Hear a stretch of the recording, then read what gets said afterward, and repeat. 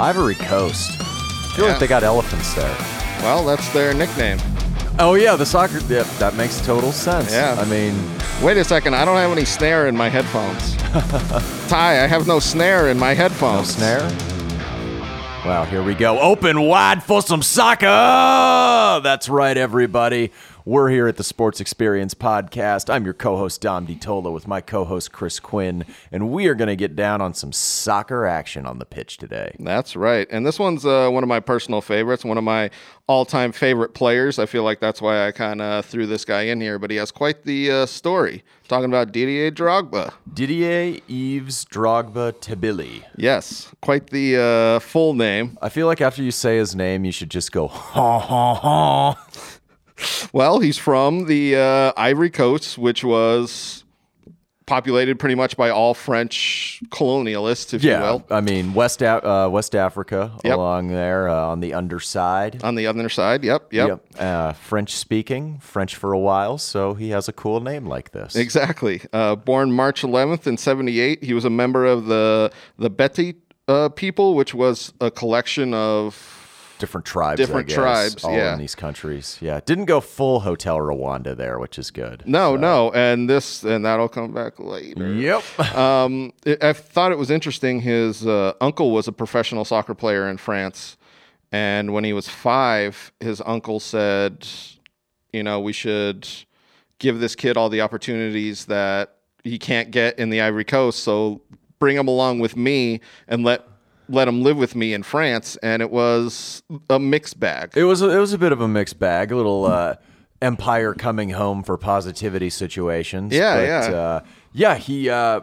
eventually at 12 went to live with his uncle in France, I had read. Yeah, well, I think it was interesting because his uncle was a player that was like moved every single year. Yeah. So he pretty much had to move every single year, and then it came. So this is what happened. He moved there when he was 5, and then moved back like immediately, or not immediately, but like a year later, to live with his parents back in the Ivory Coast. Yeah. And then they both lost their jobs when he was about 10, 11. So then he moved back with his uncle in France when he was a little bit older. Yeah, Michel Goba. Yeah. I had read that was his name. And he ends up meeting up with his parents later in France. It's so interesting because it's a very common immigrant story of departing with your parents and then meeting up with them later when they get more established in what becomes, I think it's a ghetto in Paris. Yeah, something to that extent. He's like a little soccer hot potato. Yes. Yeah. Well, and this is what people said was it stunted his early development, and we'll bring it up later when he plays for Le Mans, is he doesn't have this youth training that a lot of people have. I kept reading the phrase late bloomer in regards to him, and not necessarily because of his talent, but because of how little organized soccer he played growing up. Almost none, which is what his uncle was trying to get him to do when he moved to France the original time, but then moving back to Ivory Coast, there was obviously like no organized. He said him and his buddies just used to play out in the street all the time, and he used to dominate. Yeah. It was one of those kind of Ray for Austin situation. Exactly. One of those situations. And skip to Malou. So he plays, he finally gets, it's called like a youth team tryout.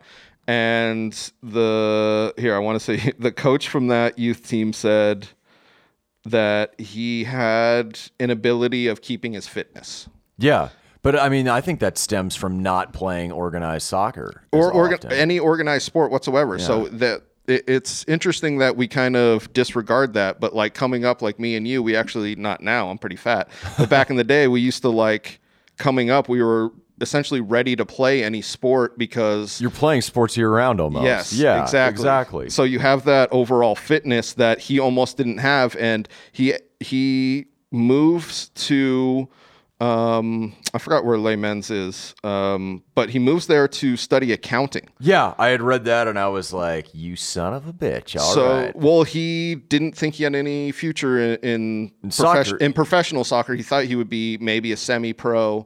Maybe. Kind of behind the curve, though. They probably ingrained that into him. Like, exactly. You don't have enough experience. Exactly. You're not good enough to play. And at this point, he's also getting to that age where people kind of don't want to put they don't want to take a chance on him. He's 19. You know, he's kind of he's a little bit wild. older. It's almost like those Latin American and Caribbean players who very rarely get contracts at like 18, 19 if they're good. Exactly. For baseball. So he starts playing as an intern player at Les Mens, which is pretty much they pay you like nothing.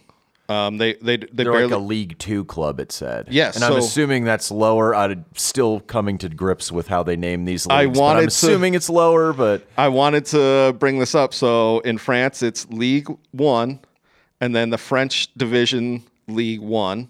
Oh my God. And then French Division League 2. So technically this is the third division. And I wanted to bring this up because I know how confusing it is. It is so confusing. And they do it on purpose in France. So he's all the way in the third division, is pretty much making nothing. And this is when the Les Mens, this is the quote that I wanted to see, was that it said he struggled with injury and fitness for about 4 years. So with the club before and then 2 years at Les Mens, they pretty much said that that's how long it took him to get physically fit. Jeez, 4 years? That's a long time, dude. Well, he kept getting injured, and then he kept his essentially getting to playing fitness just never came around. Oh, wow. So he goes to a different club, which was surprising because at Les Mens he didn't really play. I think he ended up scoring like 5 goals. Yeah, so like he didn't score very often. He barely got to play. He was just kind of like a reserve player on like a third league team, exactly, or third division team, whatever they call it. But this second division team, Dom's just getting angry with it. The second division team it's almost like when you see it, and I love the basketball analogy. It's almost like when you see someone, you're just like, well, that guy's 6'8". And has a wingspan of like 7'2". Yeah. Let's see what he's going to become. That's what Drogba was. He was like 6'4", and he was like, I think he's actually 6'3", but he was like a powerful center forward that could score. And this team came in smartly, paid 80,000 euros for him. Yeah, well, it's like Gwing something. I can't pronounce it. It's too French for me. Gwinump, yeah. And that's when, and this is when he becomes the central focus of their attack, and that's when he kind of displays like, oh shit, this guy is like, could be seriously good. And it said they got him for only like 80,000 pounds, which in terms of soccer is not a lot of money. But it's very common for like a third division player to go to the second division player. But then we see how good he is, and this is when Marseille come in and they have a influx of money, and they're trying to essentially like reinvigorate this club that was once one of the top clubs in France, but now is kind of mediocre. And they go out and they try and pick up all these young, like potentially great players, and Drogba immediately becomes their top player. Yeah, they got him for like I said, 3.5 million pounds. Yep. They I guess saw something that nobody else did. Well, so let me talk about this because I'll bring up Jose again. Jose was coach Jose Mourinho, who's going to coach Chelsea. He was coaching FC Porto at the time and wanted them to go and pick him up because he felt like he had just miles of potential. That's what everybody kept saying about him, was he's just all potential. Yeah. And Marseille came in and was just like, well, we'll try and we have the money essentially to give this a chance. That's awesome, though. And he had one of his best seasons with Marseille, scoring 19 goals and grabbing the Player of the Year in France. That's pretty impressive, though. I mean, that's really good. Well, just we kind of alluded to it early, just the non-playing from essentially 12 to 17 or whatever it was, 16, this jump was so big. Because I'm assuming between 12 and 17, as you can tell, who the top soccer players are going to be down the road. Yep. That is just insane. Well, he had a buddy at I think it was at Les Mens that comes back and plays with him, Maluda. Mm-hmm. Yeah. And Maluda said that they were both joking around saying that, wouldn't it be cool if we get to the French Division 2? Like that was their wow, that was their goal. Exactly. Oh, like that's kind of what they thought their quality was. And Drogba, as soon as he essentially was given a chance and he's one of these top clubs, he just dominated. Oh, totally. And then, so he plays 1 year with Marseille, and they retire his jersey. Yeah, it said he was scored 5 in the UEFA Champions League and 6 in the UEFA Cup. Yeah. Like, that's, wow. Yeah, that's what I mean. He had a season that showed that he was great. In this summer, so he plays 1 year with Marseille. In this summer, Jose Mourinho goes to Chelsea, and he's like, now I can get him. Now I can get him because Chelsea has, at the time, they were one of the richer clubs. Yeah. So Jose goes in, and Marseille smartly puts a high price tag for him, especially for the time, which was $24 million. Yeah, I saw that. And people lit Chelsea and Jose up, saying that it was one of the biggest wastes of money. Oh, wow. So before this, Roman Abramovich's favorite player was this guy named Andrei Shevchenko, and he was about 30, 31, and he played for AC Milan almost his whole career. And as soon as Roman Abramovich bought Chelsea, he wanted to buy this player, essentially like you're playing FIFA or whatever game, and you're like, that's my favorite player. I want to buy him. That's what he did. And AC Milan put a crazy price tag of like $30 million, which at the time was crazy for the top player, and this guy was past his prime. So people thought this was essentially like the same Chelsea just wasting money. Totally. And Jose came in and was just like, no, give us, a couple of years, and then you can kind of talk shit if he's garbage. And then they proceed to win 2 back-to-back titles. I read that. Yeah, he was pretty dominant in those seasons. And it was their first championship, the first one in 50 years. In 50 years. And it happened 50 years later. That's why I love it. Exactly 50 years? Yeah. Oh, wow. So it was 2005, and then, 55. It's the timing of Chelsea is pretty awesome.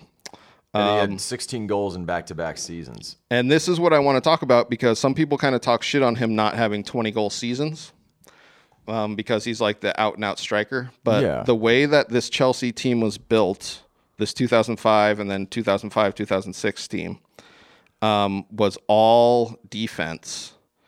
And he pretty much was the man that held up the ball. And I haven't seen anybody do it the way he does, which was hold possession until essentially your entire team gets set up. Oh, wow. And he is one of the best players at that, and one of the best players at taking defenses out so other people can score. So not essentially assisting, but just diverting attention. And then the tactics as far as like, oh, these people are open because they're set up this way. Exactly. Yeah. And that's what and a lot of people think that these 2004 to 2006 Chelsea teams are one of the best Premier League teams ever, with this Man City team and the Arsenal Untouchables or whatever. Oh, yeah. I hate remember them, we talked about that. Yeah. But those are like the 3 teams that are thought to be, the best. I'm not even going to bring up a Manchester United team because they just are annoying. So 2006, 2007 season, he goes off, but Chelsea actually kind of has a down season. And this is what I find so interesting is the cracks start to show at Chelsea, in which the owner starts to not go with the program that the coach wants. So Jose wants Drogba up the middle and a shit ton of wing play. Yeah. The owner sells a bunch of wing players and doesn't replace them. No. So that's why Drogba pretty much goes off this season, because he was one of their only outlets. Yeah. So he's actually talked about this season, and because people were like, oh, that was one of your best seasons. And he was like, no, it wasn't, because we ended up losing the title. Like, I really don't give a shit how many goals I score. I want us to he's win. A team player. Yes. Yeah, because it said he had 33 goals and he won the Golden Boot, which I believe the first Chelsea player since 84-85 to score 30 in a season, which is pretty impressive. Yeah, he actually holds the Chelsea all-time scoring record for a season. Hey everybody, just want to take a quick break to let you know that our Sports Experience podcast is brought to you by Engel Studio here, and they're here in Tucson for all your recording needs. Man City scored the game-winning goal against Manchester United in the FA Cup final as well. Well, I want to bring this up too, so I'm going to go back because I like to go back. I like to go forward. I like to, 2004, 2005, they do the double. Yeah. They win the league. They win the League Cup. Yeah. 2005, 2006, they do the other double. They win the league. They win the FA Cup. Nice. And it's one of these things where you almost never see it happen like that. This team that is so dominant. Yeah. And then the next season we see the cracks start to come in and they lose pretty much everything but the FA Cup. They beat Manchester United in the FA Cup. And then 2007, 2008 is when Jose leaves. Oh, okay. And this is the first time that we see... Yeah, he started to get a little salty at him leaving. Like, apparently he was crying in the locker room. Well, like... it's the first time we see him go out publicly against his club. Yeah. So, and there's never had been a reason for him to, essentially. Yeah. I mean, you're winning and you're doing well. Why not? And he said, he was like, a lot of people thought he was going to go to Real Madrid. I really thought he was going to go to Real Madrid. But he said it in tears, it's devastating. Mourinho's departure destroys a certain familiarity we had with the club.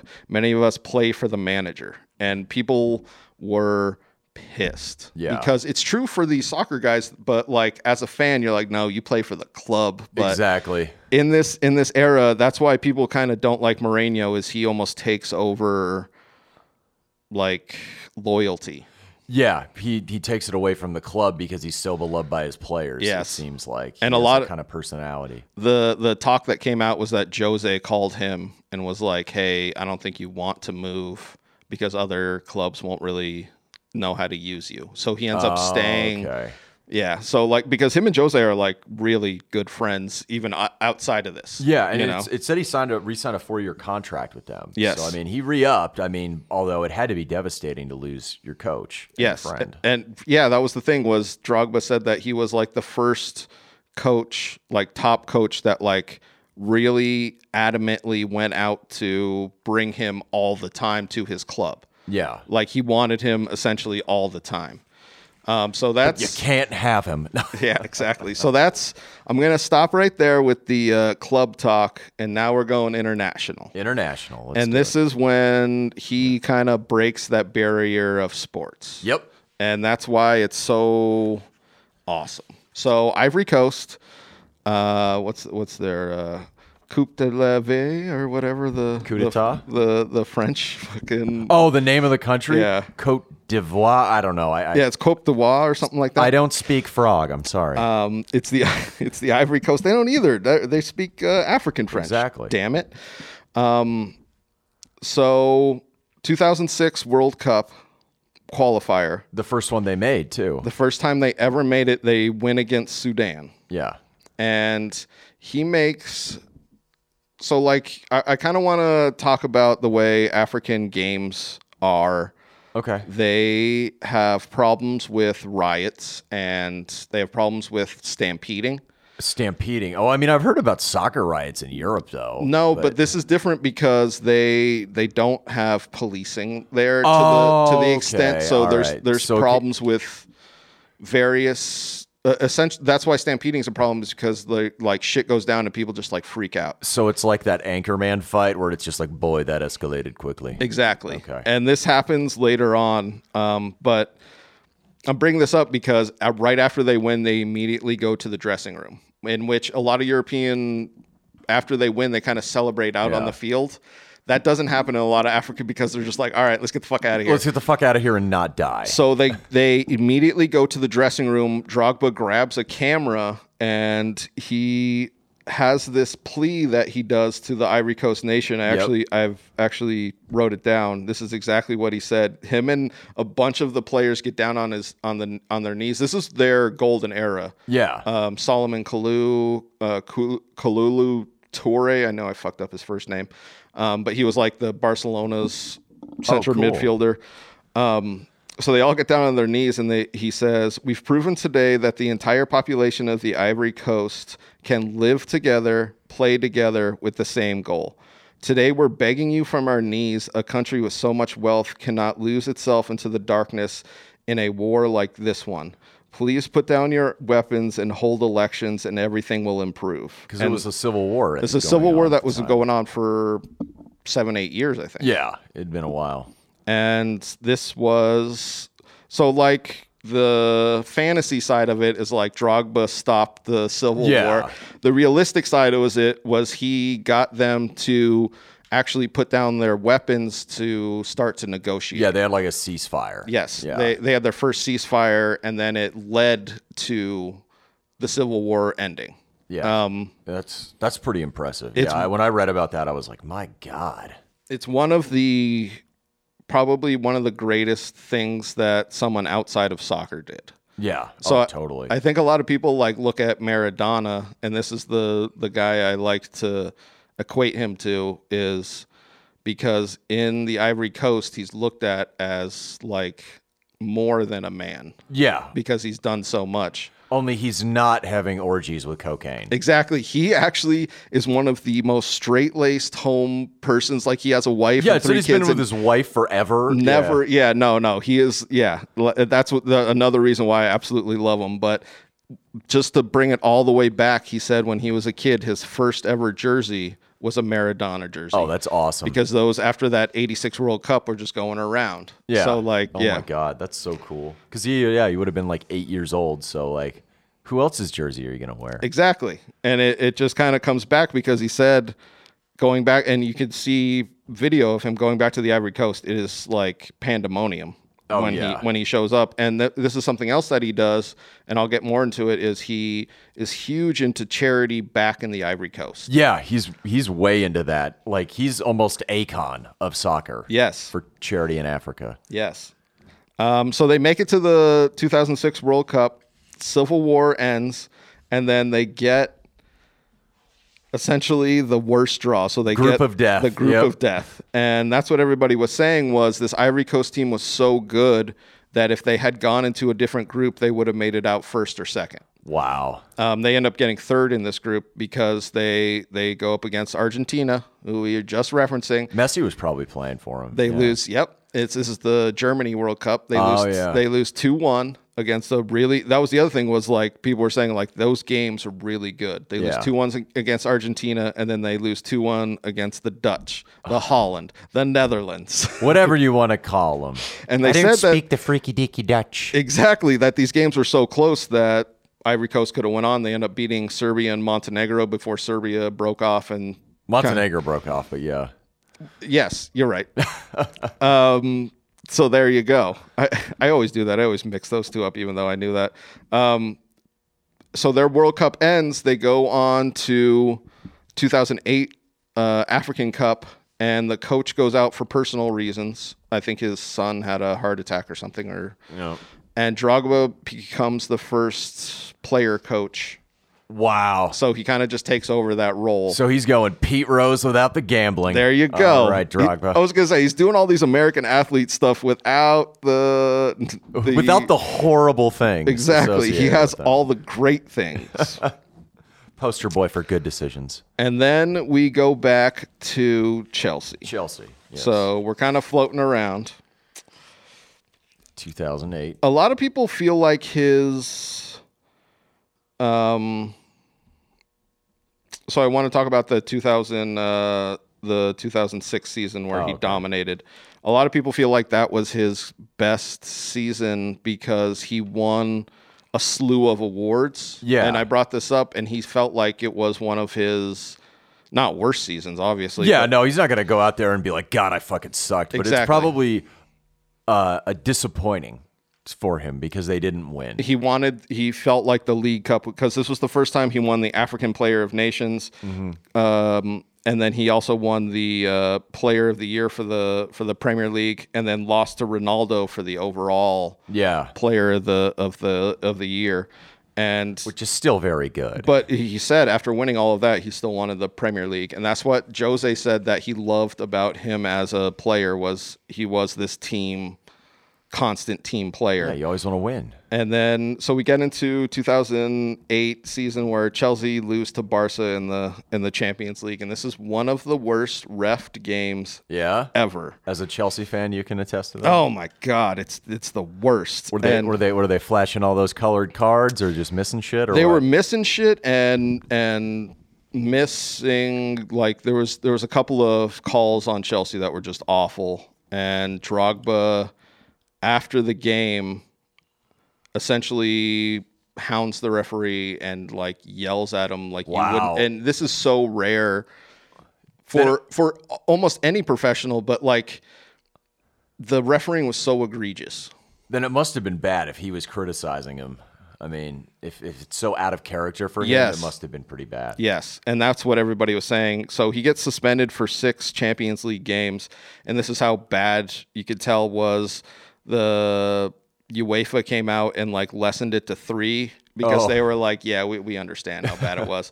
And there was like kind of talks about certain referees wanting Barca to win because of various, like that's kind of what the state was at that point. I'm starting to believe soccer has like the most crooked refereeing of any sport. And they're desperately trying to get it out all the time.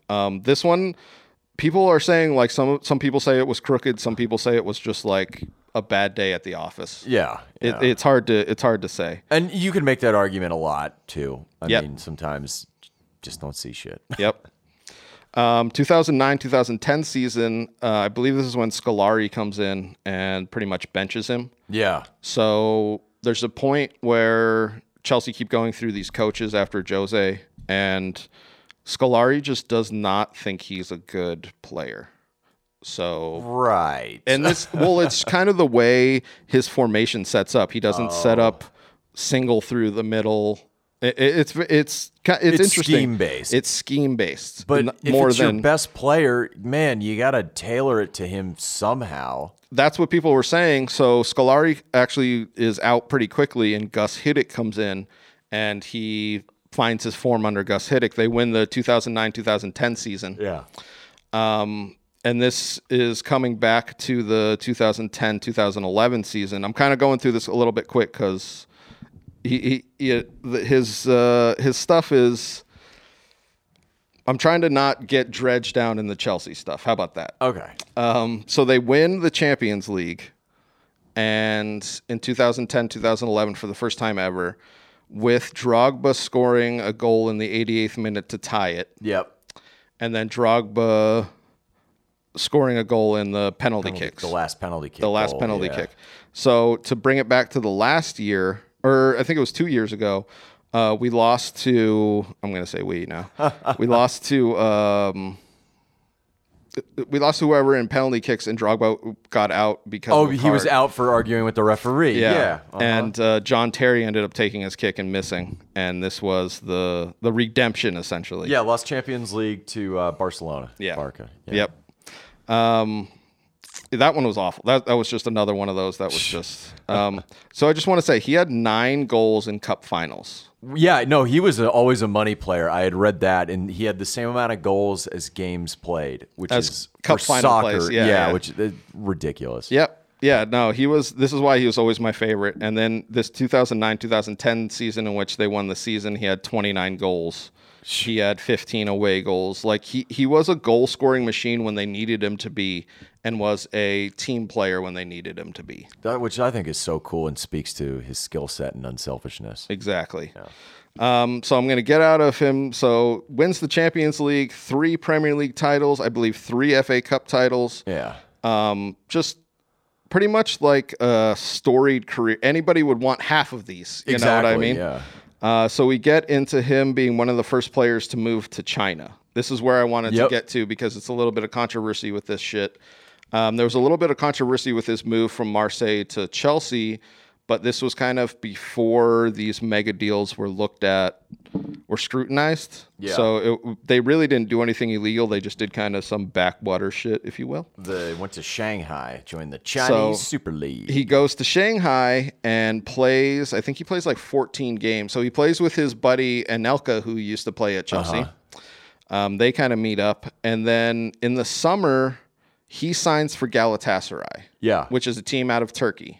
Shanghai says if you sign for Galatasaray, you're void of our contract and we could sue you. He says that the Shanghai team owe him essentially his entire salary from this last year that they've never paid. Oh my God. So that's why he was like, well, I'm looking for a new club because you literally have never given me a single paycheck. And he had to have UEFA step in and pretty much nullify it because I think there's a word for that, where you don't get paid for the work you do. Shanghai. Starts with an S, though. But this is what people were talking about with the Chinese league is they would not pay players, and then it was hard for them to get repercussions for it. Yeah, or have the players get out. Yes. Yeah. So Drogba essentially gets UEFA to step in because he's such a name and gets Galatasaray to step in and be like, hey, we're going to bring him to Galatasaray. So he leaves China, but he's one of those first giant players that goes to China in this era that's kind of over. But before Oscar and Hulk and all these giant players, that might be another episode is fucking the Chinese trying to, they like put billions of dollars into trying to buy these big ass players and then pretty much shot themselves in the foot. They're like, all right, and now we're just going to do two non-domestic players for each team. And everyone's like, smart. What? Yeah. I mean, for economic purposes, it's smart. Because they burned a ton of money. And I know that's what the, I don't know if it's for economic reasons, but I know in the Japanese professional baseball league, you can only have two non-Japanese players on your team. And they were trying to, like in the Japanese, they were trying to build the overall play. Yeah, exactly. But they did it at the worst time. That's another podcast. God damn it, Chrissy tangents out. So he goes to Galatasaray, faced with a ton of racist chants. This is really, there's racism in soccer? This is very prevalent in Turkey.